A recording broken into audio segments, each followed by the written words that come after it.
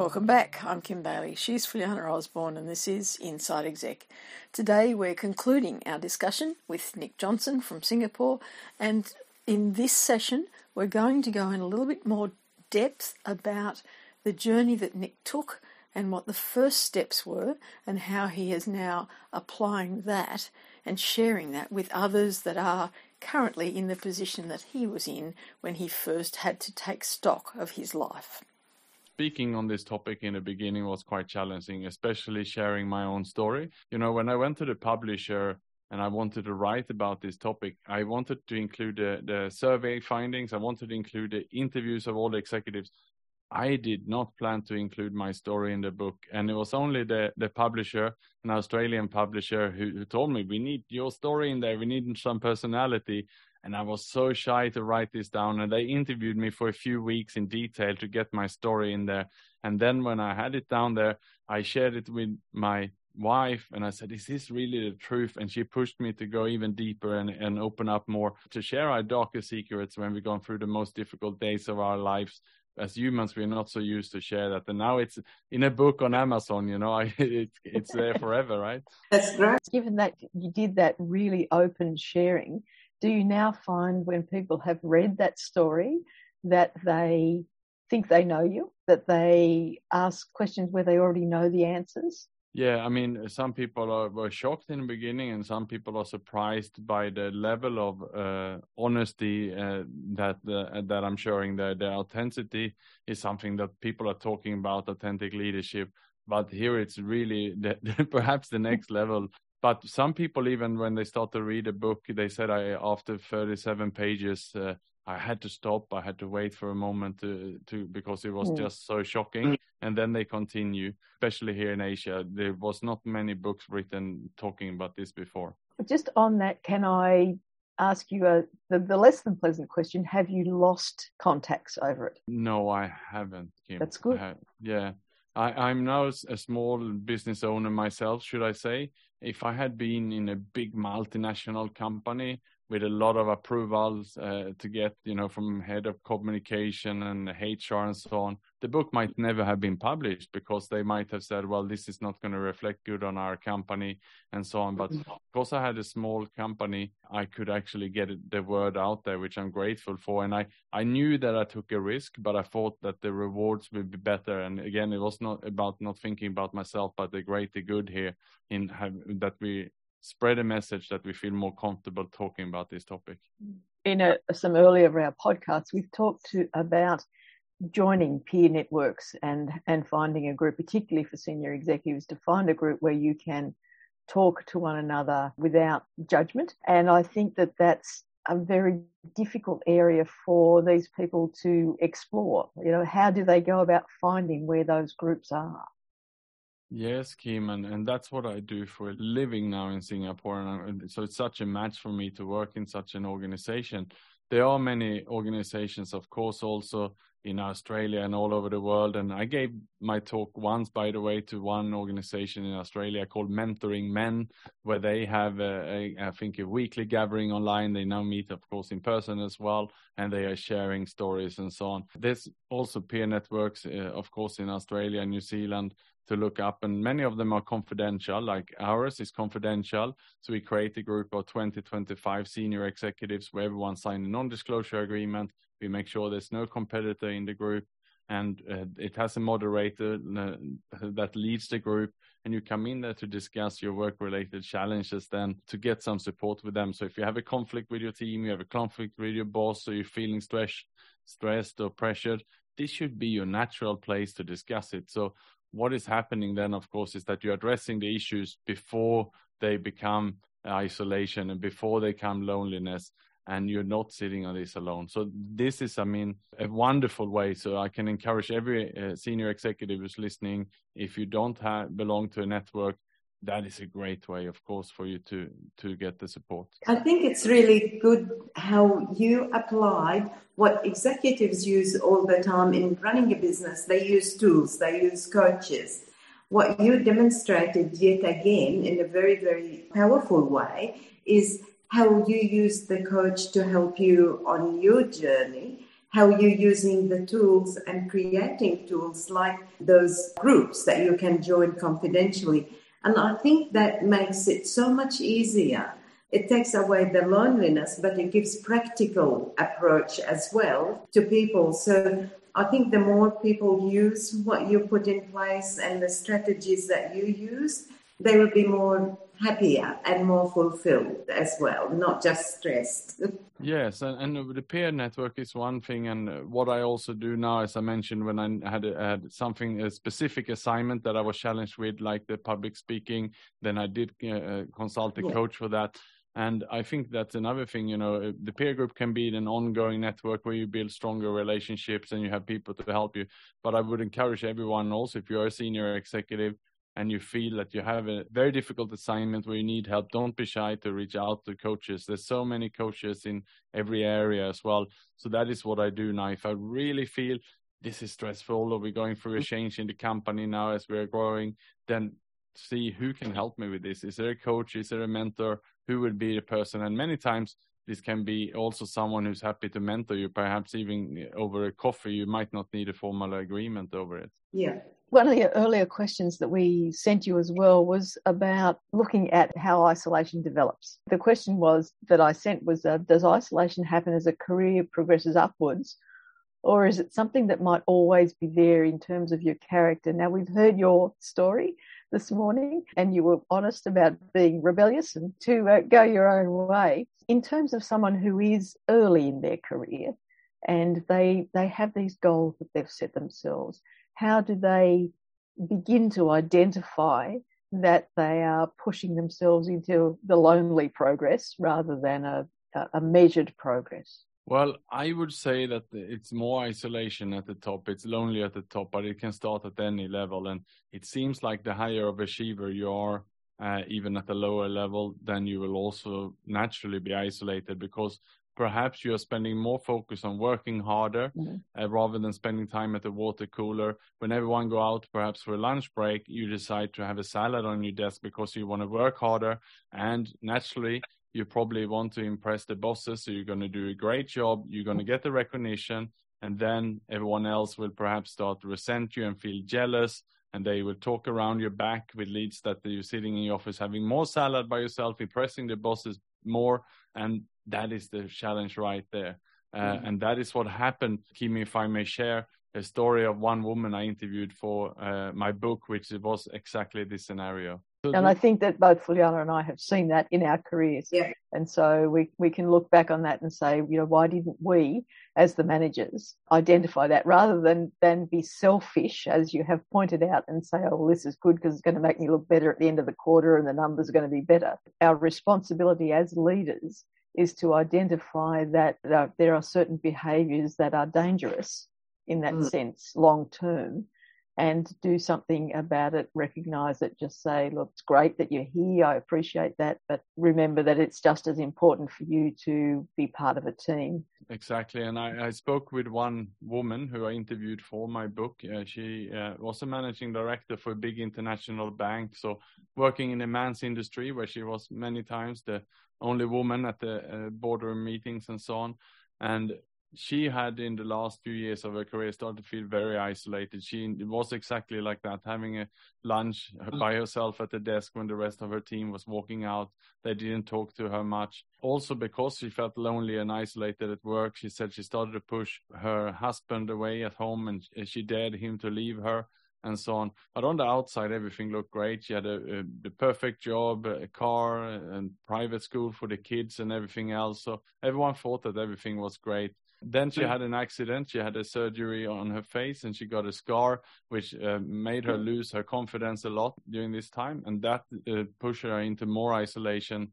And when I interviewed her for the book, it went as far as she admitted to me that she even had rehearsed her own suicide twice. This might have been the savior for her because I was the first person she shared this with. And the outcome of that was that she spoke to her therapist and the husband, and they three had a conversation. And she turned this around, and bravely enough, she even shared it in her team, even with her boss inside the company as a learning for all of them. This was during the pandemic, and her whole company culture then transformed as a result of this, with everyone daring to open up much more. So I can indeed see that women can isolate to this stage as well. That's a wonderful piece of information to share, because I think that it's so easy for all of us to identify. So as you were talking, I was thinking, well, I can remember Fuliana in her early career, and we both worked in male-dominated industries. We were in construction first of all, and then Fuliana went into finance, and I wasn't brave enough. I just went out on my own as a consultant. You know, we both were people who started early in the day and thought that we were doing the right thing, justified it to ourselves, I will say, by saying, oh, well, you know, for me it was always better to travel at those times of the day because I had further to travel than most people. So it was easier to get in early and to do work and to go home late because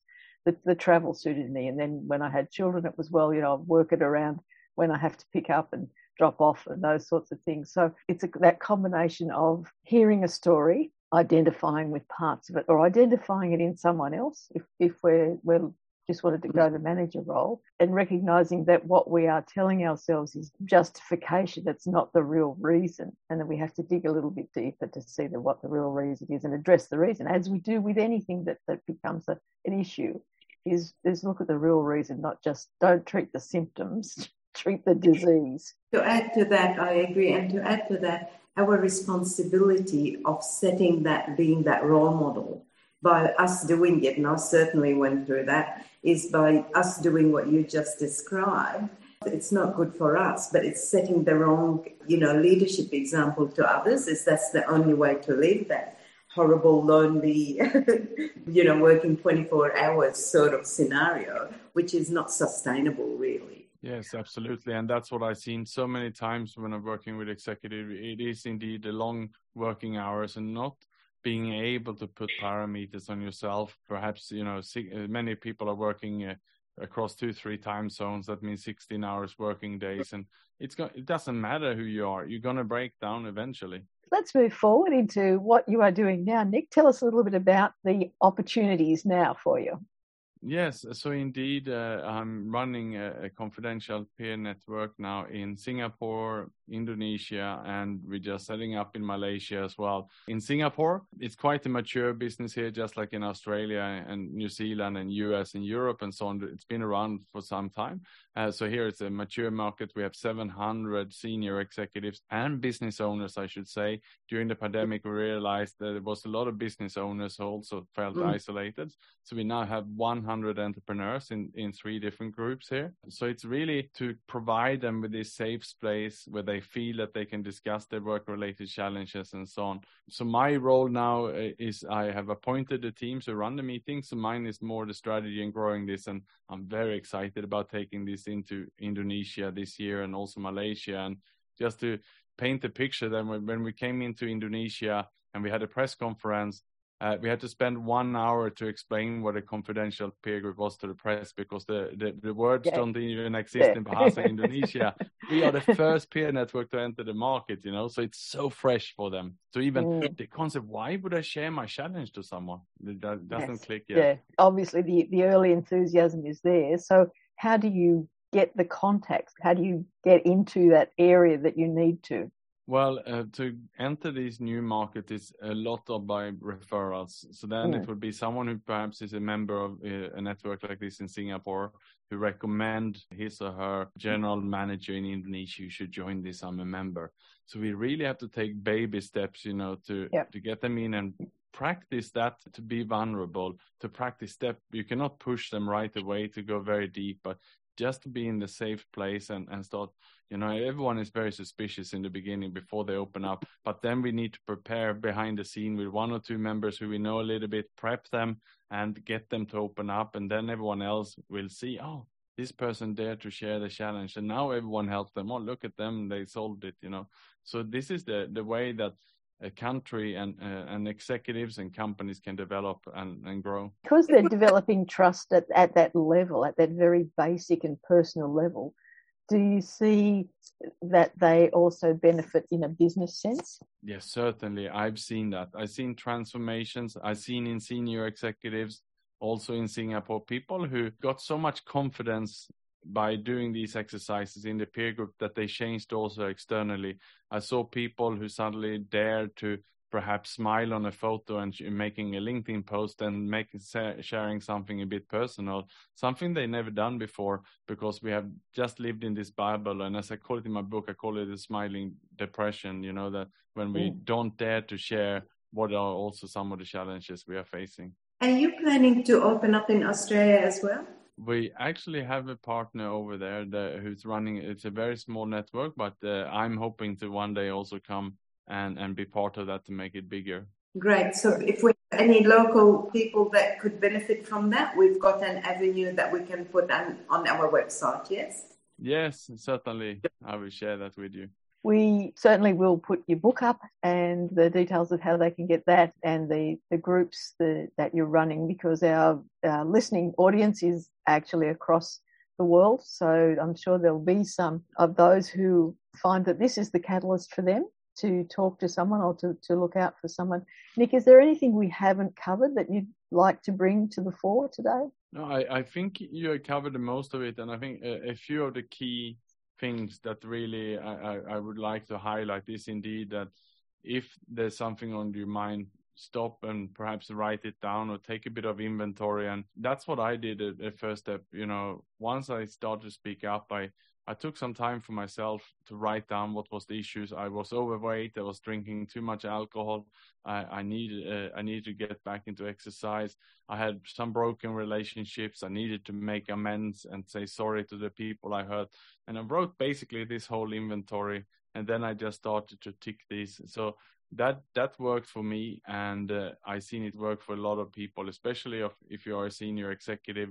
We used to work with checklists and to-do lists. So this is a good chance. I mean, just like someone run a shop or do a stock take once a year, how often do we do a stock take, honest stock take of ourselves? Fabulous. You've read my mind, because I am famous for the list. Make a list. There you go, Kim. So it's very good.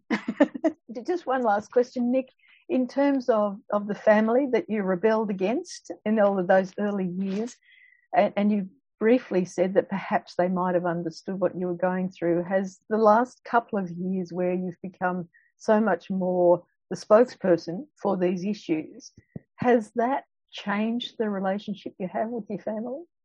Yes, Kim, a part of the list indeed I wrote was all the relationships where I needed to make amends, where I needed to go back and say sorry, which I needed to repair. And of course, the family was on page 1 of this list.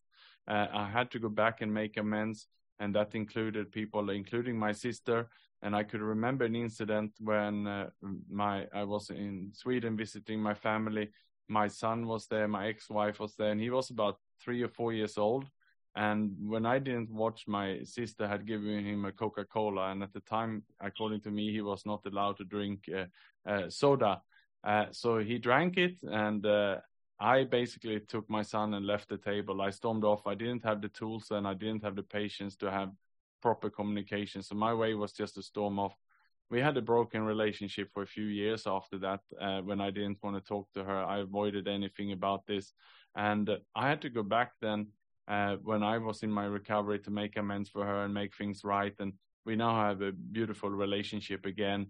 That's been repaired. I explained that I was not well at the time and so on. Such small incidents, can really make scars. But I repaired all of them now, and I was home this summer in Sweden. I spent 7 weeks working from there and staying at my parents' place. And all those relationships are repaired, but they was quite tense before. So they're huge steps, they're huge changes that you have to make to the way you think and the way you've justified the way you've been living. I encourage anyone who is listening to take the first step.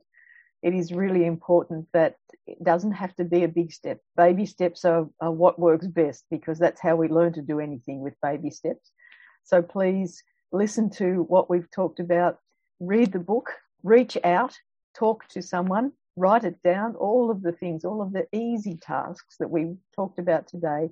Just pick one of them, start with that, and move on to the next thing. Nick, we thank you for your time this morning. We know that you've got a full day ahead of you, but it has been a real joy to hear you and to see you. Thank you, Nick. Really, really appreciated and enjoyed the session immensely. Most useful. Fantastic. Thank you so much. Okay. Have a good day. There you have the 3 parts to our discussion with Nick Johnson from Singapore. The link to his website and his book are below the recording here on the website. For now, I'm Kim Bailey. She's Fuliana Osborne, and this is Inside Exec.